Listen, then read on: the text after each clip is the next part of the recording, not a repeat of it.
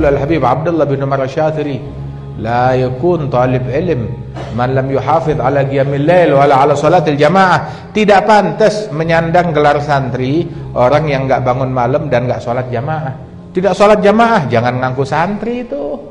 Tidak salat malam, tidak tahajud jangan ngaku santri. Habib Abdullah Asy-Syatiri juga beliau bilang, santri enggak salat duha jangan ngaku santri. Santri enggak salat witir jangan ngaku santri.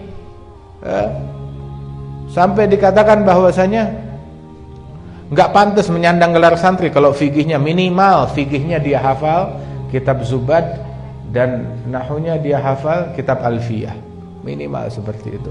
Masya Allah, santrinya zaman dulu. Makanya sekarang dibilang ulama. Masa sih begitu? Sungguh. Kalau diceritakan tentang ulama su, ulama yang jahat, ulama yang su, ulama su bertebaran di mana-mana. Kalau zaman dulu ulama su mungkin ada. Kalau sekarang udah nggak ada ulama su, yang ada cuma tinggal su-nya, jahatnya doang. Ulamanya nggak ada, tinggal su-nya aja. Ulamanya nggak ada. Waliyadzubillah min dzalik. Inilah kita tiba di zaman tersebut. Orang dulu ilmunya bersanad nyambung, amalannya juga luar biasa. Ada satu orang sholat, ibadat, sholatnya bagus. Ditanya, kamu ulama? Bukan. Kamu guru? Bukan. Tapi sholat kamu seperti sholatnya para ulama. Ini sholat saya ngikutin sholatnya ayah saya. Dia ngikutin sholat ayahnya dan gurunya terus. Jadi saya belajar sholat seperti ini. Jadi amalannya pun juga seperti itu. Radhiyallahu anhum ajma'in. Kalau tadi disebut amalannya para ulama itu, Imam Abdullah bin Husain bin Tahir tiap hari baca la ilaha illallah 25.000 kali, sholawat 25.000 kali. Itu amalannya mereka. Itu ulama kayak begitu. Belum lagi Al-Qur'annya, kalau duha 10 juz, kalau malam 10 juz. Belum tahajudnya, belum ibadat-ibadatnya yang lain. Imam Al-Hasan bin Shalih Al-Bahr menutup ibadatnya, tahajudnya dengan 2 rakaat. Tahajudnya banyak tapi ditutup dengan 2 rakaat. Rakaat pertama baca Al-Quran dari awal hingga hatam. Rakaat kedua dia baca surat Al-Ikhlas, enggak banyak, cuma 90.000 kali. Tuh. Orang dulu seperti itu. Tuh ulama macam itu ulama. Tahu ulama seperti apa? Al-Imam Abdullah bin Husain bilang, "Ma fa'altu makruh wala hamamtu bi fi'l makruh. Hafidtu a'dha'i sab'ah ma saraftuha illa fi ta'ah." Saya dari kecil tidak pernah berbuat perbuatan yang makruh. Bahkan terlintas di hati saya untuk ngerjain perbuatan makruh, nggak pernah terfikir di hati saya untuk melakukan perbuatan yang makruh. Saya jaga anggota tubuh saya sehingga tidak bergerak melainkan dalam ketaatan. Nggak ada waktu buat ngobrol, nggak ada waktu untuk ngobrolin situasi bagaimana, politik bagaimana, negara bagaimana, pejabat bagaimana, nggak ada. Sibuknya sama Al-Quran, sibuknya sama zikir. Seperti Allah Ta'ala nyatakan tentang sahabat Rasulullah, dilihat lagi ngapain? Tarahum ruk'an sujada yabtaghuna fadlan minallah wa ridwana simahum fi wujuhihim min atharis sujud. Kalau kamu lihat mereka, kamu bakal dapat pemandangan. Pemandangannya apa? Tidak lebih dari perkara-perkara 5 ini yang disebut oleh Allah dalam Al-Quran. Kalau kamu lihat mereka lagi rukuk, atau lagi sujud, atau lagi mencari yabtaghuna fadlan minallah wa ridwana, mencari anugerah Allah, atau sedang mencari keridhaannya Allah Ta'ala. Itu yang mereka cari.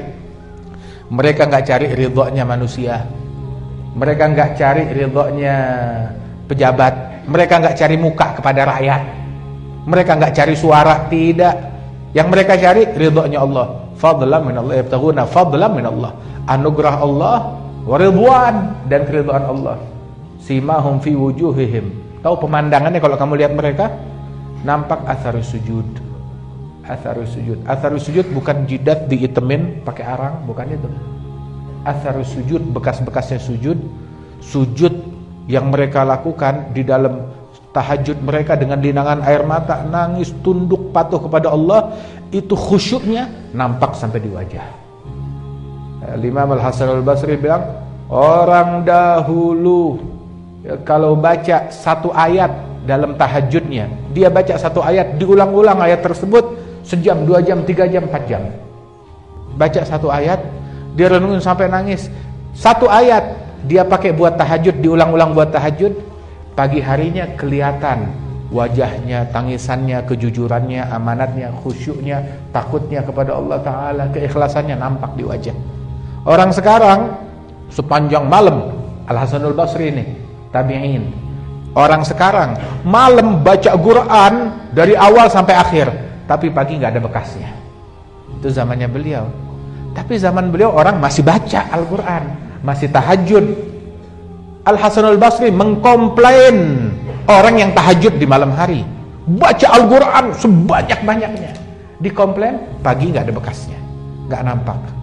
Itu orang yang dikomplain, yang ditegor oleh Al-Hasanul Basri. Kalau ada di zaman kita sekarang, kita tawassul kepada dia, turun hajat dari Allah Ta'ala, dikabulkan oleh Allah Ta'ala. Orang yang dikomplain oleh Al-Hasanul Basri, itu kalau ada di zaman kita, kita tawassul akan suatu hajat, hajat kita pasti dikabulkan. Orang yang dikomplain oleh Al-Hasanul Basri, kalau di zaman kita itu adalah wali besar, kita bakal cium bukan cuma tangannya, kakinya kita cium. Sama orang yang dikomplain oleh Imam Al-Ghazali, oleh Imam Syarani, dalam kitab mereka, ini ulama nggak beres ini dan itu. Kalau ada di zaman kita, wali besar itu sungguhan. Kalau kita tawassul kepada Allah berkat mereka, dikabulkan doa. Subhanallah. Tapi zaman ke sini makin terpuruk, makin terpuruk, makin terpuruk, makin mundur, makin mundur, makin mundur. Ada zaman ilal wara wa ahluhu kama tara wa sayruhum ka sayrihi ilal wara ilal wara. Ini zaman makin mundur. Penghuni zaman ya sebagaimana kita lihat deh keadaannya mereka. Keadaan mereka seperti keadaan zaman. Kemana? Makin mundur, makin mundur. Orang dulu yang awamnya aja tahajud, yang sekarang ulamanya nggak tahajud, nggak tahajud. Orang dulu yang awamnya saja itu berbicara di pasar, di kebun dengan ibarah yang ada di Minhaj, di kitab-kitab besar. Orang sekarang hatta Fatihahnya dia berantakan, tidak betul. Nah kita sekarang paling tidak coba datang kepada ulama, kepada kiai, kepada ajengan, kepada muallimin. Ya Ustadz, kiai, ajengan, tolong perbaiki bacaan Fatihah saya. Fatihah saya udah benar atau belum?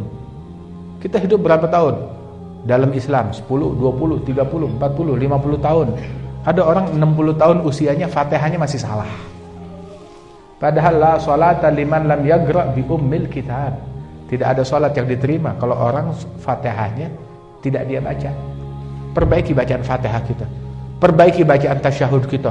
Sibuk sama situasi negeri, bangsa, negara, tapi Fatihahnya, Fatihah bagaimana? Kita besok hari kiamat gak bakal ditanya siapa presiden kita, siapa partai yang kita pilih, siapa kelompok yang kita bela, gak bakal ditanya itu. Tapi kita bakal ditanya tentang sholat kita, tentang puasa kita. Perbaiki bacaan kita, Fatihah kita, tasyahud kita, wudunya kita. Minta tolong kepada ulama, tolong liatin wudhu saya udah benar atau belum, basuh wajah saya udah benar atau belum, salat saya, rukuk saya, sujud saya udah benar atau belum. Dan dulu ulama memperhatikan ini yang mereka perhatikan.